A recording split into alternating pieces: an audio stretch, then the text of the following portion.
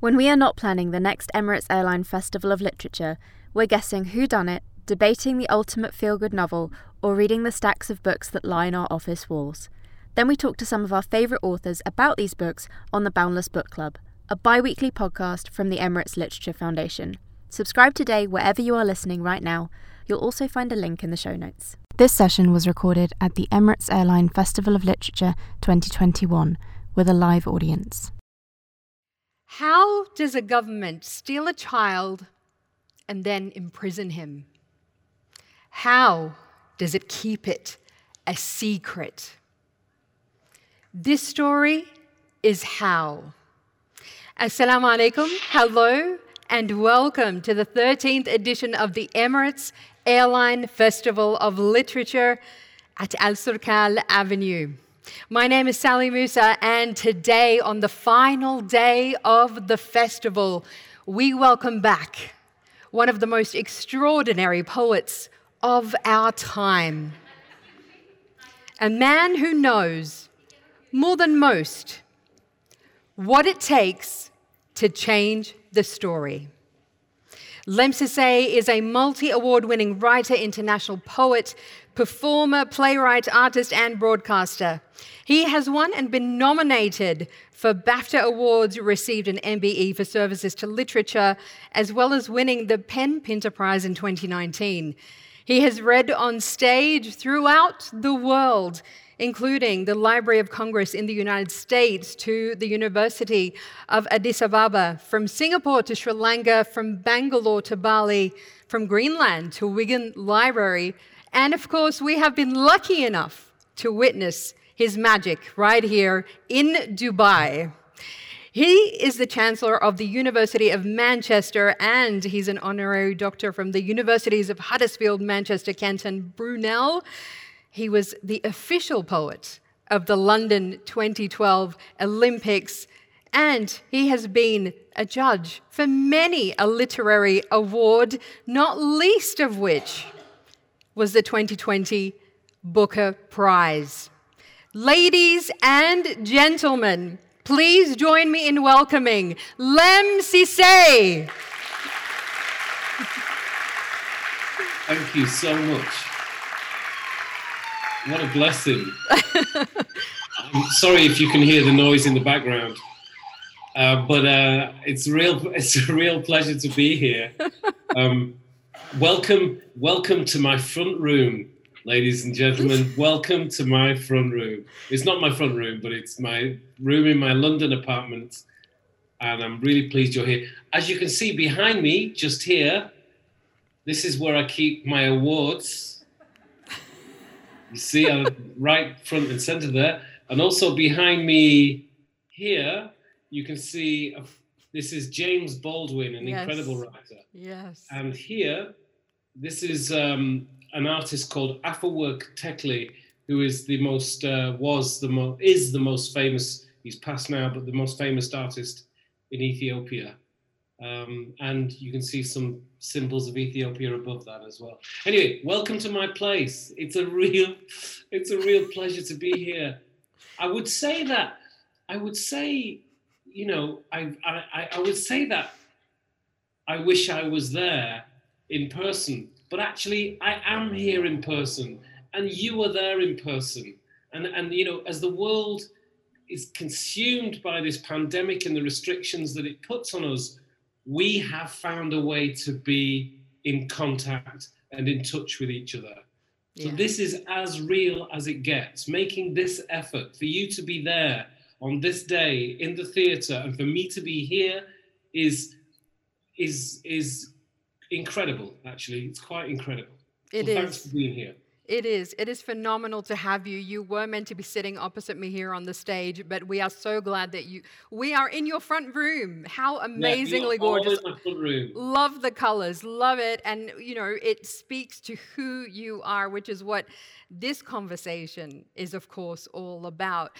We are going to be discussing, Lem, your latest book, My Name Is Why, which is this one, for those who haven't seen the cover yet. You have told, there it is, thank you, perfect. You have told parts of your story before of how you were in fact stolen from your mother, of growing up in the Northern England care system. And it's really interesting reading the book, though, because in My Name Is Why, you actually tell the story in harrowing, but somehow at the same time, lyrical detail in only the way that you can. It's pretty incredible. And the whole thing, the whole book is written around the documents from the caseworkers who worked on your case and within the system. It's all from your file. And this is the only record that you actually had of your life, of anything to do with your life up until the age of 18. So talk to us about what that was like, reviewing these documents and writing the book around them. Well, if we can talk a little bit about what family is, because essentially family is a set of storytellers telling stories about each other to each other. So that could be your grandmother saying, I remember when you was born, I remember how much you weighed, I remember the first time I looked into your eyes, I remember the first time you walked, I remember the first time you said a word. You know, and then you grow into your early teens and your parents or your brother or sister may remember your personality and may be able to tell you about your personality. And somebody in the family may say, you were like this. And you can say, no, I wasn't. I'm like this. And you can have a little argument and a little, resolve, and you can fall out, in your teenage years maybe, or rebelling a little bit. You're finding out about who you are relative to the people around you. I didn't have that. I didn't have anybody who would tell me what I was, who would remember a date, who would tell me the first time I said a word, who would tell me the first time I went to school. The minute memory moments that become so frequent that we forget that they're even there. Mm-hmm. We say, I want to go to university, I want to grow up, I want to fly away, from my family. I'll come to visit them, but I want to be my own person. And we forget how dependent we are on a place that holds our memory in mind, even if we disagree with it. I didn't have that. When I left the children's homes at 18, I didn't know anybody who had known me for longer than a year or two, because all the different children's homes had different children in them. They would leave after a couple of months or a year. The staff would change every 4 hours.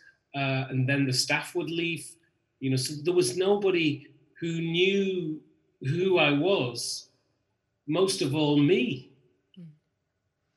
From the very beginning, you were born from a woman who came from Ethiopia. She came to the UK, not realizing that she was pregnant. I will let you tell the story, but I want to ask you first, before you do, because you were fostered into a family and they were meant to be your own. And in fact, on the cover of the book is you at 5 years, I think 5 or 6 years of age in that photo on the cover. Yeah. And you're just like, you're standing proud and you're confident and you've got your foster brother and sister next to you, just this amazing young child. I want to ask you, as you speak to those memories, what is your first memory of love, Lem? And when did you realize that something wasn't right? Just to finish what I was saying just before, and then I will come to the question because I think it's relevant. I spent my life searching for my files because in my childhood, every month, every few weeks, a file was opened and a report was written about me. So the only memories that I can speak with from my childhood are 18 years of files which were written about me from many different people, social workers, etc., etc. And when I got those files, that's when I wanted to write the memoir, because I had a record, a set of records. It's very unusual that one child for 18 years will have reports written about them every three weeks. So that was that. My first memory of love, I don't. This is going to sound quite, but it's true. When I was, okay, sorry. Are you okay, audience? We're perfectly good. Are they okay? I want you to be okay. They're hanging on your every word. Okay, Go. I realize sometimes when I tell my story that it's important to acknowledge that we all have our stories and each story is unique. But my mother came to England to study in the 1960s under it was like a system of expansion where the Emperor Haile Selassie wanted a certain set of people who were in education to go across to the world to learn skills and bring them back to Ethiopia. It was a great time, the late 1960s. For some people, it was a great time in Ethiopia. My mother came to England, found that she was pregnant at the college in Berkshire, and then she was sent to the north of England to be held in a mother and baby home. Now, these mother and baby homes were situated all throughout England, and they were for women who were pregnant but who were not married. Remember, my mother had been in the country for maybe 6 months, and she was sent to this dark institution in the north of England. She will have been the only person of colour, the only African, Ethiopian woman in the place. She spoke 3 languages. She was highly educated. She was 21 years of age, just on the bridge between adulthood and childhood. I am so sorry. I didn't turn my own phone off. I'm sorry. I'm going to have to call you back. I am in the middle of some magic. I'm so sorry. So my mother was sent to this mother and baby home, and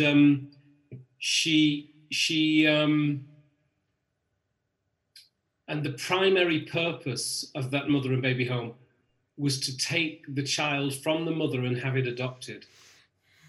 And adoption in England meant that you would never see the child again, ever.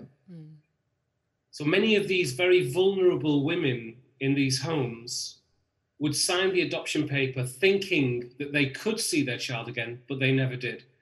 I should say to you that in England at the moment, there is a lot of consternation and a lot of anger from the mothers who were in those homes, who are now in their 70s and who are now speaking their stories. It's a very current issue here in England and in Ireland. But my mother would not sign the adoption papers. You know, she said, I'm not giving him away. I want him back, but I need somebody to look after him because I'm in the country, I'm on my own, and I need him to be fostered, and then I'll take him back to Ethiopia. My mother then the social worker took me from her, which, you know, fostering is not unusual. Moses was fostered and adopted, you know. It's there's many people who are, and I know Moses is in the Quran as well as in many other religions.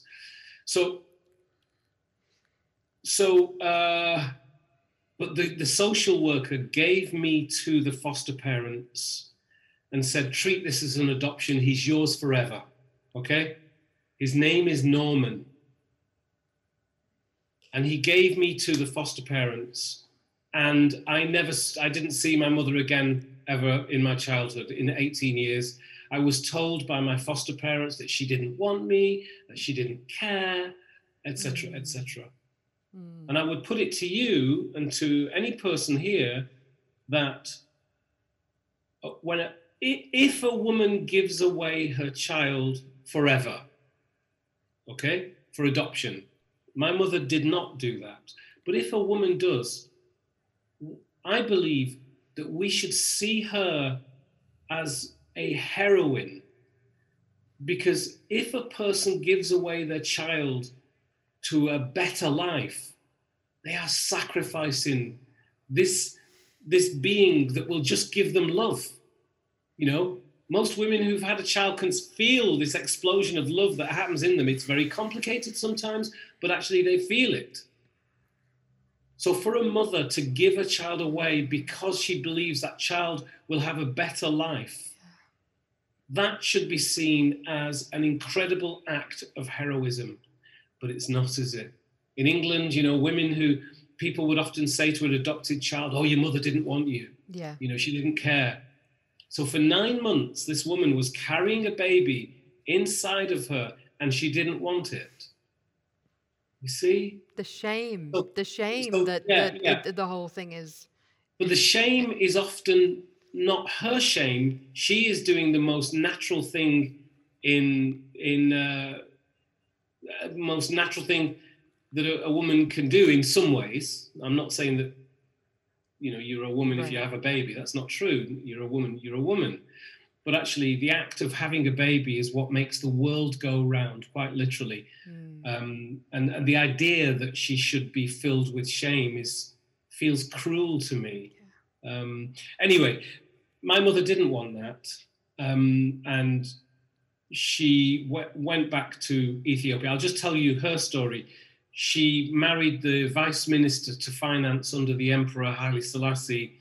She was from a very high family in Ethiopia, very international family. My father was a pilot for Ethiopian Airlines in the late 60s, which were the Emirates of their day.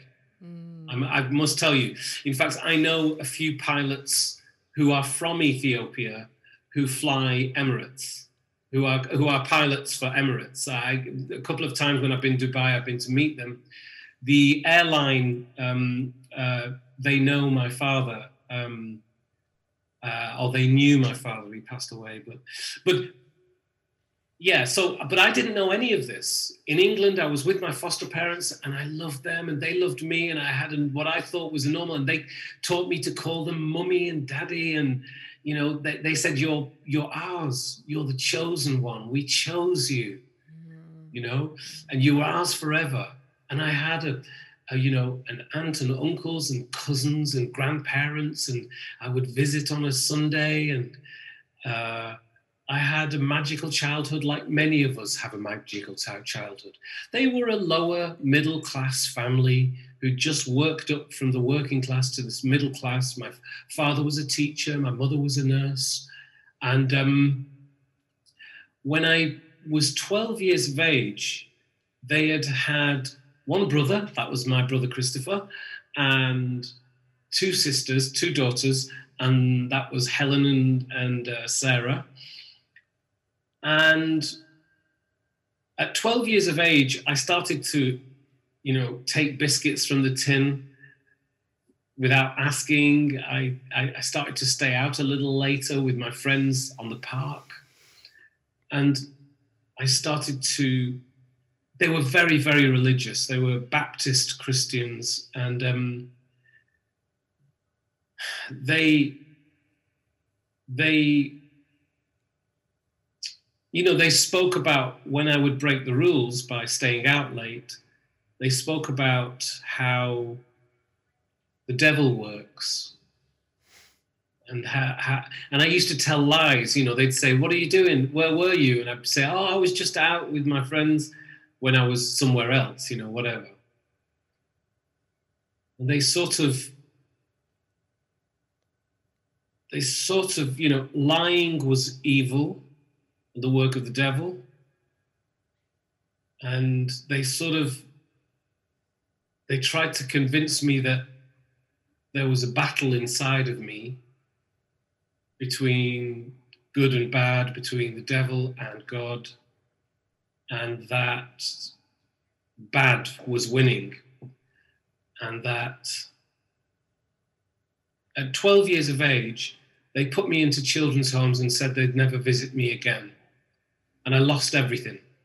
I lost my mum, my dad, my sisters and brothers, my aunts, my uncles, my cousins, my grandparents, grandma, my first girlfriend, my town, my school, my village, everything that I had ever known. You didn't even take anything with you. You actually didn't. You didn't even take anything with you. They didn't give me anything. They wouldn't give me my toys or nothing, clothing or anything. It was like being in an emotional Hiroshima. Like everything that I'd ever known, I had been destroyed and burnt and blown away. And then I was placed into a very large children's home, like a big Victorian building with turrets in the top of it, a bit like Harry Potter, but not as nice. There is this moment, though, just as you say, you know, they were really trying to kind of instill that in you, that there was something inherently wrong with you. It's interesting because when you were younger, it seemed like you could never win because ultimately you were going to become a young black man. If you excelled, you were getting unnecessary attention because of your color. People felt sorry for you. They treated you better. But then if you were bad, well, see, there you go. We told you. Yeah, I couldn't win. And I think that when you see the files in my book, you see that they were very just confused people. See, it's very easy. They say their narrative was that they'd saved a poor black baby from Africa. Okay? Now, this is something that this assumes that there are no adults in Africa as well. It's the white savior complex. It's the white savior complex, and it's a very real one here in England. It's a very, very real one, and they couldn't believe any other narrative. And so when I started to become a person, and basically, ladies and gentlemen, everybody liked me when I was a baby, when I was a child, from 0 to 12, I just had the kind of personality which wanted to light up every room that I walked in, and I can say that because I'm very different as an adult, and I've been through a lot of stuff between then and now, but it's just who I was. It wasn't like I was trying to hurt anybody I wasn't trying to put a shadow over anybody, but they assumed that my personality was devious, and was deliberately trying to, for example, and this is in the book, the head teacher of my junior school suggests that they give me away because he actually says this, Norman's successes are too many for Christopher to cope with. Your foster brother, yeah. Yeah, you see, their birth child was a natural introvert. I loved him, and he loved me. Well, I think he did. We were just brothers. I was, chalk, and he was cheese. We were very different. He was an introvert, I was an extrovert. But they believed that my being who I was a direct attack on their other children. And this is just cruelty. Now, may I just say one thing? I just want to share this with you. Of course. This happens in all families. One child is one way, another child is... And you know what? Sometimes the parents get it wrong. They think, oh, that child is... We have to give this child more attention because that child doesn't need it. Actually, I needed just love, and Chris just needed love. Mm-hmm. So these are the normal challenges of a family. Mm. How do we keep Lem to be quiet? Every room he's in, Norman wants to talk and make people smile, which is what I wanted to do. But if you imagine that one of those children is thrown away for that reason. So you may grow up and you think, oh, my mother and father, they always thought I was the quiet one. They always thought I was the intelligent one. They always thought I was the funny one, whatever it is. But imagine at 12 years of age, if your mother and father looked you in the eye and said, because of the way you are, you're never going to see any of us ever again. And most of all, that's important for you to understand is it's your fault. So the point is that what happened to me can happen to any of us. This is why what happened to me gives a great insight. You know, parents will tell their child who they are. The child may argue with that or may agree with it. The point is, we're right back to the beginning again that we were speaking about. Memory. Memory is love. That's why your grandma will constantly tell you about who you are and who you were. And that's why you do it with your own children. It's love. Yeah. That's what birthdays are, and Christmas and Easters and weekends. That's why when you move away from your family, you miss them. You cry because you're like, I just need to be home, and they know that. And they want you to be independent, but they know that you'll always be connected. That's memory and that's love. Now, my family said, you do not deserve the memory of us, and we will wipe you from our memory. It really is. Your book is a book about love and its conditions and the way it manifests itself in so many different ways. But one of the most beautiful and striking lessons from it is this line. If we do not receive the love that we need and crave, it doesn't mean that it's not our fault. That was something that really hit me. But then when you went into care, things just got worse and worse. Well, you know, I was looking at my files the other day, and then in fact I was reading my book. I grew up in a God-fearing household. You know, the foster parents were very religious. And, you know, whatever the religion, I think it's a good thing to offer your child what it is that you believe. Because if you believe it, you give it to your child, whatever it is that you believe, by the way. But they showed me that, and so I was a very good child, you know, like I was very polite, etc. Within a year, it actually says in the book, sometimes I read the files again. I was glue sniffing in the children's zone, sniffing glue that was in a bag, you know, within a year of being in the children's home. You know, the effect of having so many traumatized teenagers around me, just that was it, you know. And it's very important to say they were traumatized. Glue sniffing is horrible. It is self-harm. You know, 13 years old. You know, at 14 years of age, I slit my own wrists. Sorry to say this, folks. It's a bit, you know, but it's true, and it's in my files.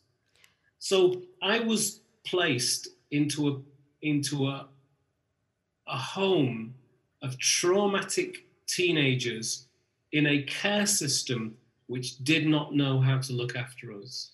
It was just the complete opposite of everything that you needed. And something else that struck me about that, which I never realized, because when we think of violence towards somebody, we think of physical violence or things like that. But actually, not being touched. Yes. Not having anyone to hug you, to hold you, to see you, to hold space for you. None of that is an incredibly violent act. Yes, it is a violent act. Thank you. Thank you. It is a violent act. And I've got to say, you know, this pandemic, especially here in England, people are starting to speak about not being touched and how important touch is. From 12 years of age, I was never touched by an adult. I was never hugged. And they called it care. You know, they said, we're going to care for you in the system. And, you know, and that is emotional violence. And what was worse about it is that it was never acknowledged that not being touched would have a detrimental effect on my emotional well-being as a child.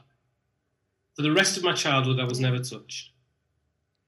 It's unbelievable. It is really, I mean, you know, like you need to tell us that, you know, what does that do to a child? You were talking about, you know, self-harm, the destructive way that it made you feel, but it makes you feel invisible, doesn't it?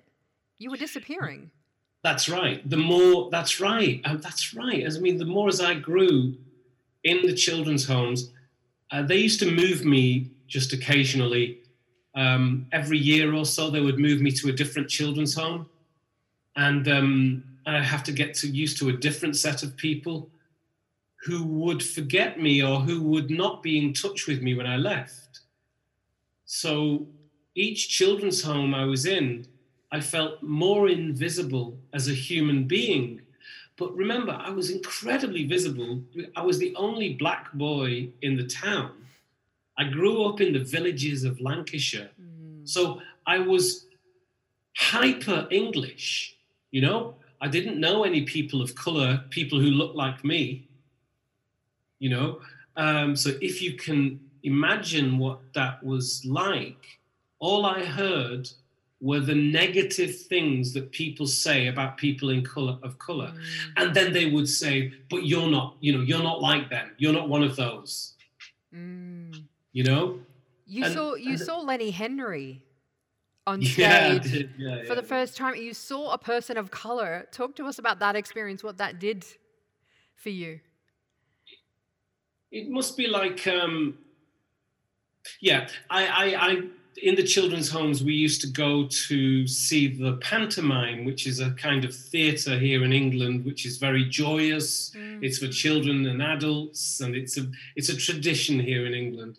It's not actually in anywhere else in the world, I don't think, pantomime. But all of the children from the children's homes were taken to a pantomime at a very big theatre by the seaside. And performing on that evening was a writer, actually, and a comedian and an actor, a very famous man here in England called Lenny Henry. And he was asking, right, does anybody else want to come onto the stage? Who wants to come and have a chat with me? And all the audience were like, me. You know, he'd look over there and they'd go, me. And then when he looked in my direction, all of the children from the children's home said, Norman. Isn't that beautiful? And he said, right, you. And and I went up on stage. And that's the first time I'd been close to a black man. And that's the first time I'd been on stage. And I remembered it when I was writing the book. But because I didn't have a memory, because my memory is terrible, because of what happened to me, as I explained earlier, I had to look on Wikipedia when I was writing the book to see if he really was in that place at that time. And there it is. Lenny Henry, the only black comedian on television at that time. At Blackpool. Unbelievable. And there it is, you know, again, that idea that you need those memories. Your book is actually, it's punctuated with your poetry. I love this so much. I'm not defined by darkness, confided the night. Each dawn I am reminded I am defined by light. Yeah, I mean, those were the kinds of things that I was saying to myself in the children's homes. Not that line, but like the thought that I'm not bad. I haven't done anything wrong. This is not fair. and there was nobody to listen to. So I had to hold on to base camp, to a flag in the mountainside amidst the raging storm, and just at some part of myself had to believe that there is light, that this will pass, that it's not my fault. There's one line in there: I am the bull in a china shop, and with all my strength and will, as the storm smashed the teacups, I stood still. So there I was, with all of this damage and trauma around me and inside me, and the only little light I had to hold on to was myself saying, you're a good person. You're a good person. You're not a bad person. You don't deserve this.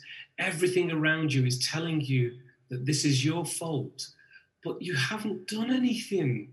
And just hold on. And even when I had a breakdown in the children's homes, I could still hold on to the fact that I wasn't wrong. And that's how poetry found you, essentially. Yeah, it did. Yeah. And in the children's homes, I wrote poems, and they sort of anchored me somehow. They gave me a sense of memory. They recorded things. And of power, when you go on holiday with your friends, yes. When you're a child. Yes. When you're a child, if you go on holiday with your friends, how much do you love talking about it with them? When you were a kid, when you were just a child, you'd be like, oh, we did this. Do you remember when we did that? And just the act of speaking about what it was, you maybe should try after this event, try remembering something that was really good, and then call the person and just say, I just want to chat about when we went out and we had that time. Do you remember that time, how good it was?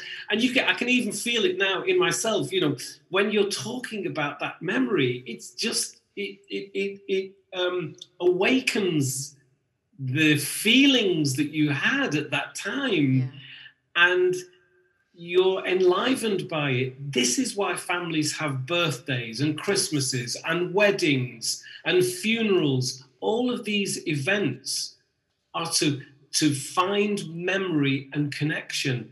And I can only tell you that how important it is when it's gone. And, and I don't want to be, but when a person passes, all you're left with is the memory. And you will speak of that memory, and you will feel the memory waken, and you'll feel closer to the person. I did not have memory. So writing poetry was a way of the closest I could get to speaking to a time that I'm sure I was there. The question about all of this that happened to me, without memory, without somebody to talk to it about, is, did it happen at all? Am I some crazy guy who's been talking about his past just to kind of get some attention? It's the way of madness. When you come from Dubai and you come to England, and you sometimes see, I'll talk about Ethiopia. Like when Ethiopians come to England and I go to Ethiopia, I say, I want to go for a walk on my own. Ethiopians are like, Nde? Which is like, what? Really? You want to walk on your own? Who walks on their own? Why does he want to walk on his own? Most good communities don't understand this. They don't do anything on their own, Well, but the thing is, exactly. Yeah. You can't get married on your own. You can't be with your partner on your own. It's about memory and contact and context, and that's what I've been fighting for, and that is why I wrote this book. Because that is how we define ourselves. We're defined by our very memories. I would love so much, Lem, for you to read from your book for us, please. Okay. Yes. Well, okay. You have a bit for me to read. I don't really want to read that bit, but You can read whatever you like. can I really? Yeah. Just, we don't have too much time. It's just something short. Yeah. Yes. Okay, all right, okay. Okay, I'll read chapter 3, which is a short chapter about my school.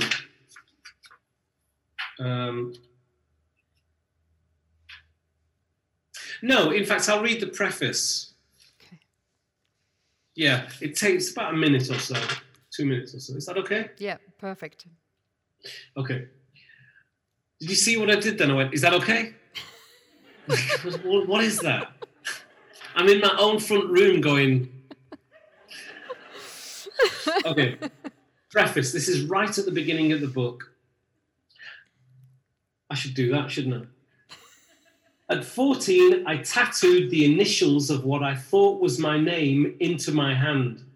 The tattoo is still there, but it wasn't my name. It's a reminder that I've been somewhere I should never have been. I was not who I thought I was. The authority knew it, but I didn't. The authority had been writing reports about me from the day I was born. My first footsteps were recorded by the click, clack, clack of a typewriter. The boys walking. My first footsteps were recorded. Click, clack, clack. The boy has learned to walk, talk. Fingers were poised above a typewriter, waiting for whatever happened next. The boy is adapting. Papers zipped from typewriters and into files, and the files slipped into folders under the S section of a tall metal filing cabinet. For 18 years, this process repeated over and over again. Click, clack, clack. Secret meetings were held.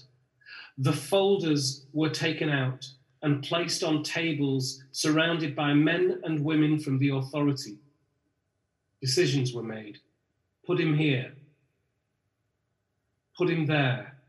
Shall we try drugs? Try this? Try that? After 18 years of experimentation, they threw me out. The authority locked the doors securely behind me and hid the files in a data company called the Iron Mountain. So I wrote to the authority and hand-delivered the letter. The reply informed me that I had to write to customer services. I was a customer now. So I wrote to customer services. Customer services replied to say they were not permitted to release the files. The authority placed me with incapable foster parents. It imprisoned me. It moved me from institution to institution. And yet now, at 18 years old, I have no history, no witnesses, no family. In 2015, following a 30-year campaign to get my records, the chief executive of Wigan Council, Donna Hall, wrote me a letter. She had them. Within a few months, I received 4 thick folders of documents marked A, B, C, and D. Click, clack, clack. On reading them, I knew. I took the authority to court. How does a government steal a child and then imprison him? How does it keep it a secret? This story is how. It is an unbelievable. Thank you so much for reading that. And it just is Oh, chilling. pleasure. It is chilling to hear it, and it's chilling to imagine. I want to know your truth. When you found your truth, how did that happen? How did you feel? And how did you start to heal from this unbelievable process, unbelievable experience? Well, at about 16 years of age, I was 2 years from being thrown out, as I've just shown you in the preface. And my social worker, who was a good man, my later social worker, a new man, he gave me my birth certificate. And my birth certificate had a different name on it. It had the name Lem Sisay. And it had my mother's name, Yemarchet Sisay. And my social worker was so angry with what happened to me over the years. He said, somebody did love you, and he gave me a letter from my mother, dated 1967, pleading for me back from the social worker whom she'd given me to have me fostered for a short period of time. She said, how can I get Lem back? I want him to be with his own country, his own people. I don't want him to face discrimination. Now, for a 21-year-old Ethiopian, by the way, Ethiopians loved England. England was just the best. For a 21-year-old Ethiopian to say, I don't want him to face discrimination, must mean that she'd faced it when she was in England. She was writing to a social worker whose name was Norman. The social worker who gave me to my foster parents 16 years earlier and said, you must call him Norman, had named me illegally after himself. Isn't that incredible? And all of these stories. So when I received my birth certificate and I received a letter from my mother, I just knew that it was proof that somebody had done something wrong.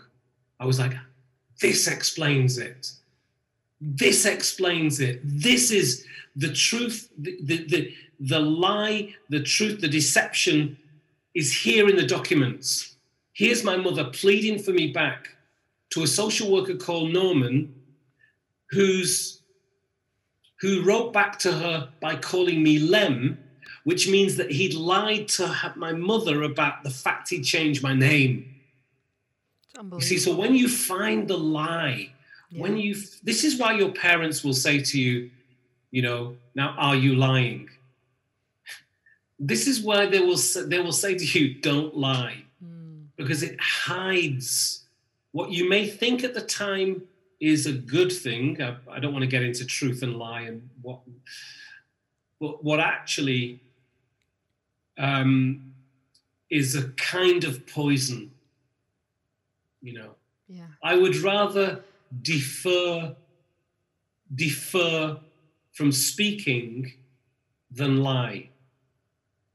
And this is where wisdom starts to come into your grandparents, who may stay quiet at times.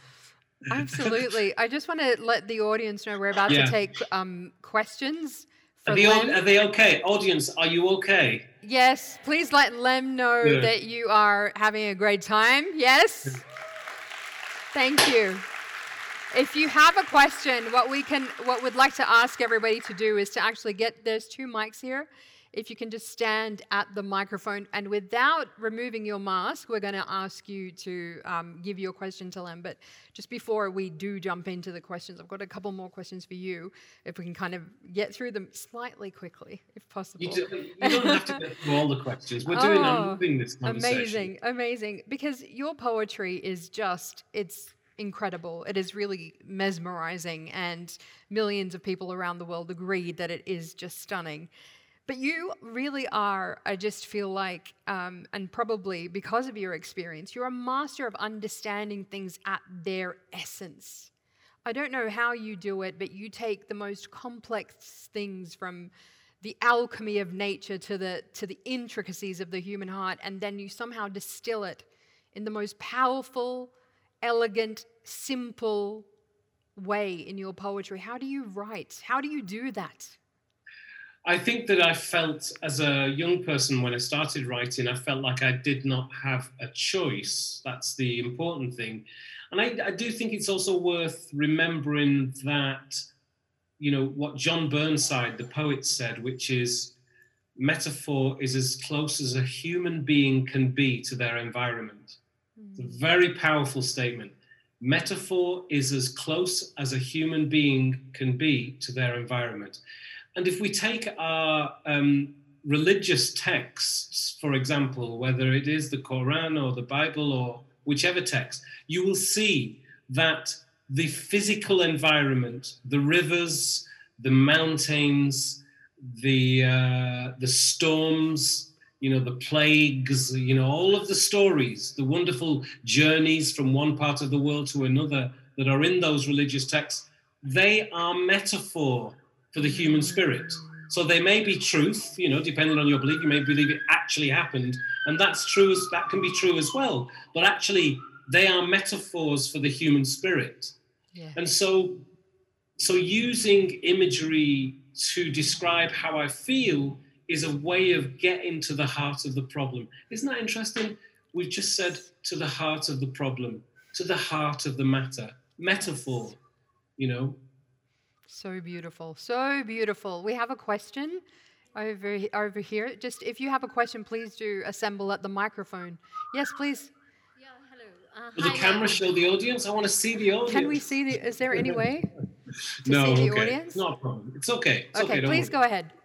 Yeah, hi, Lam. It was wonderful to hear you. And in your face, in the twinkle in your eye, we can see that little boy that comes again and again in the reports. A happy boy, liked by Yes. everyone, by the staff, by everyone. So we can see that boy still in you. So my question is, after hearing the book, like every, loyal net citizen, you go look for you, who's Lam Sisse, and you read your blogs and everything. You mentioned that you get a chance to meet your mother. But Yes. yeah, so wonderful. So did you get a chance to ask your birth mom that why she named you Lam, which, as you mentioned, means why? So why It's did a very- was it, yeah? It's a very good question. Thank you for asking. I'll just answer very simply. I can't tell you the answer. Did you not get a chance to ask her because you met her a couple I of did. Yeah. I did. But can I tell you this? Yeah. If you have my book, Yeah, I have. right? I've read it. Right. The answer comes from my mother in the letter that she wrote. Oh, Ooh. We're going to have to go back over it yeah. again And, now. and I'll tell you this, okay? I am right now, as we speak, writing the second book to My Name Is Why. oh, I'm waiting And- for it, yeah. We were going to and ask you, no- yeah. And nobody knows that the answer is in her letter. We'll have to read that again as she We're said. all going to Thank go you back so and much. read over it again now. Thank you so I hope- much. Keep I writing, hope- yeah. I hope you get it. I don't think you will, but it's very obvious once you know about how I was conceived.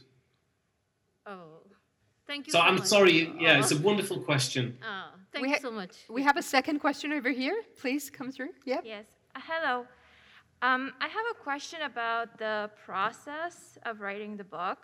Yes. So it is said that writing is therapy, but at the same time, when you write about trauma, it's very painful because you relieve all those moments. So my question is, how was it for you, and what advice do you have for someone who wants to write about their past or about something they've gone through that it's difficult to deal with? Thank you so much. This is a very good question to talking about, is writing therapy first and foremost? Writing, in my opinion, is not therapy. Therapy is therapy. You see? And it's very important if you need therapy, if I need therapy, I go to get therapy. You can't give therapy to yourself. And therapy comes in all different forms. It could be through your faith, it could be through a friend, whatever it is. But I think of therapy as a profession. So there are professional therapists, etc. No, I think writing can help you move on so that you can see what happened to you outside of yourself, which is essentially what you do when you speak with a therapist. But when you speak with a therapist, you speak with an aim to be able to get through what it is you're experiencing. When you speak to your writing, your aim is that the writing is beautiful. So writing can be therapeutic, but to be a writer, I said therapeutic, not therapy. But to be a writer, you want to make what it is that you've written beautiful. If your need for therapy gets in the way of you writing something beautiful, then the writing has served you because you've got something out that you needed to get out. But the writer serves the writing. And they're two very different things. I'm not the boss of my own story. One more question over here. Yes, go ahead. From Dubai. Oh, can I just say one more thing about that last thing? Yes, and please, it's this. We all have moments in our lives that we believe only happen to us. And I believe that's true. We are unique as human beings. Each one of you is unique. It's really good to write about the unique moment that needs to be looked at. So I agree, writing about trauma is important. Sorry, yeah. Yeah, of course. Good evening, I am Chidambaram, and my question is somewhat hypothetical in the sense that let us presume that Shuggie Bain would not have been in contention for the Booker Prize. Which other book among the shortlisted would have made it to the Booker Prize?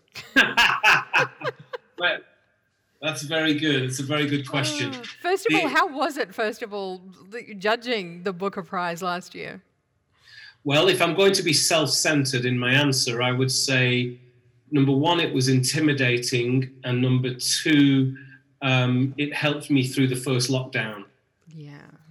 Because I just had to read books. Oh. But actually, when you're a judge of a prize, of which I am, I've been a judge of many prizes, it is your opportunity to give something back to the industry of writing. It's your opportunity to give something back, to pay service to the writers that have worked so hard to put their books out. I'm afraid my answer to the question is no. That's why there was a competition. We unanimously agreed on Shuggie Bain. However, I love the Ethiopian writer Ma'aza Mengistu. And I think it's the first time that an Ethiopian writer has been in the shortlist of the Booker Prize in its 50-year history, 52-year history. That's so incredible. For me, it's Ma'aza Mengistu, but the best person won. The best person. Well, there you go. So yes, it's always there's got to be a winner there. Just want to ask you a couple of things about change in particular. You've said about the care system and about those who were in care. We should not call care leavers great survivors. They're not morsels for our insatiable pity. They are stars like our own children, like your own children. Has the care system changed enough? What else needs to change? And also, similarly, because we've got to wrap up, there's been a lot around Black Lives Matter last year. Yeah. And was there change? Is there enough change there? Well, I think the more we are aware of the kind of some of the things that happen to people because of the colour of their skin, and that is exactly, there's a lot of that in here in terms of what happened to me. I think the better our society is. The more we are aware of the peoples in our society, the better our society can be. There's been a lot of racism that's gone unchecked in England and around the world. And, it's good that we're checking, we're making people accountable. To be honest, I think it's all got to do with the internet. Boundaries are starting to become less definite. Information is passing quicker. And the generation that were born as digital natives are starting to stand up and say, I'm not standing for this. That's not me. That's a whole generation who are changing this world. The binaries of black and white are not the same as they were before. The Black Lives Matter march had as many white people, probably more white people, were marching for Black Lives Matter. So it's no longer a them and us thing. And this is how the world is changing in the generations that are born into the digital age. It's incredible. I'm so excited about our futures. And finally, I'm going to ask you this, because, the theme of the festival is change the story. And I feel like to change the story, we have to have the ability to, first of all, see the truth and to have the courage to tell the truth as you do. So I want to hear from you, Lem, finally, what that means to you to change the story, and how can each of us do it?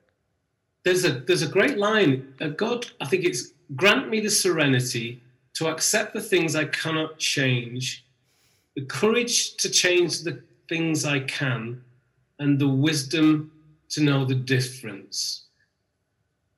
Isn't that beautiful? I've heard that a few times. Grant me the serenity to accept the things I cannot change, the courage to change the things I can, and the wisdom. What was the difference? The wisdom to know the difference. Yeah. We need courage. I think there's a lot of courage out there, and I think there's a lot of love out there. And I think that, if we make change with courage and love, it's all for the better. This book is dedicated to my foster parents and my brothers and sisters. And then it's dedicated to my mother's family and my brothers and sisters with her, and my father's family. And they are all over the world. A very international family, went to international schools. My sisters and brothers went to colleges with princes and diplomats. And I have been able to bring my story back to their various families. And I'm pleased about that. Lem, finally, we would love so much for you to leave us with, I think, one of your most beautiful poems, especially as we talk about love and we talk about courage. This poem that I'm going to read for you now, it's called Invisible Kisses. And I know that I've read it before at the Dubai Literature Festival, at the Emirates Literature Festival, and I know that you have. I know that it's Valentine's Day tomorrow, and although this is a love poem that gets read to people. Regarding love, it's actually about, you could say it was about what I wanted from family, really. But anyway, I shouldn't speak about it, I'll just read it. It's called Invisible Kisses, and it's online as well. You can download it for free. It's in the book too. And it's in the book, yeah. If there was ever one whom when you were, sorry, I've got to do this. And you can send this to the person you love. Invisible kisses. If there was ever one whom, when you were sleeping, who would wipe your tears when in dreams you were weeping, who would offer you time when others demand, and whose love lay more infinite than grains of sand. If there was ever one to whom you could cry, who would gather each tear and blow it dry, who would offer help on the mountains of time, and who would stop to let each sunset soothe your shaded mind. If there was ever one to whom when you run, who will push back the clouds so that you're bathed in sun, who would open arms if you would fall, who would show you everything if you lost it all. If there was ever one who, when you achieve, was there before the dream and even then believed, who would clear the air when it's full of loss, count love before cost. If there was ever one whom when you are cold will summon warm air for your heart to hold, who would make peace in pouring pain and make laughter fall in falling rain. If there was ever one who can offer you this and more, who in keyless rooms can see open doors, who in open doors can see open fields, and in open fields see harvests yield, then see only my face in the reflection of these tides through the clear water. Beyond the river's side, all I can send is love, and all that this is, a poem and a necklace of invisible kisses.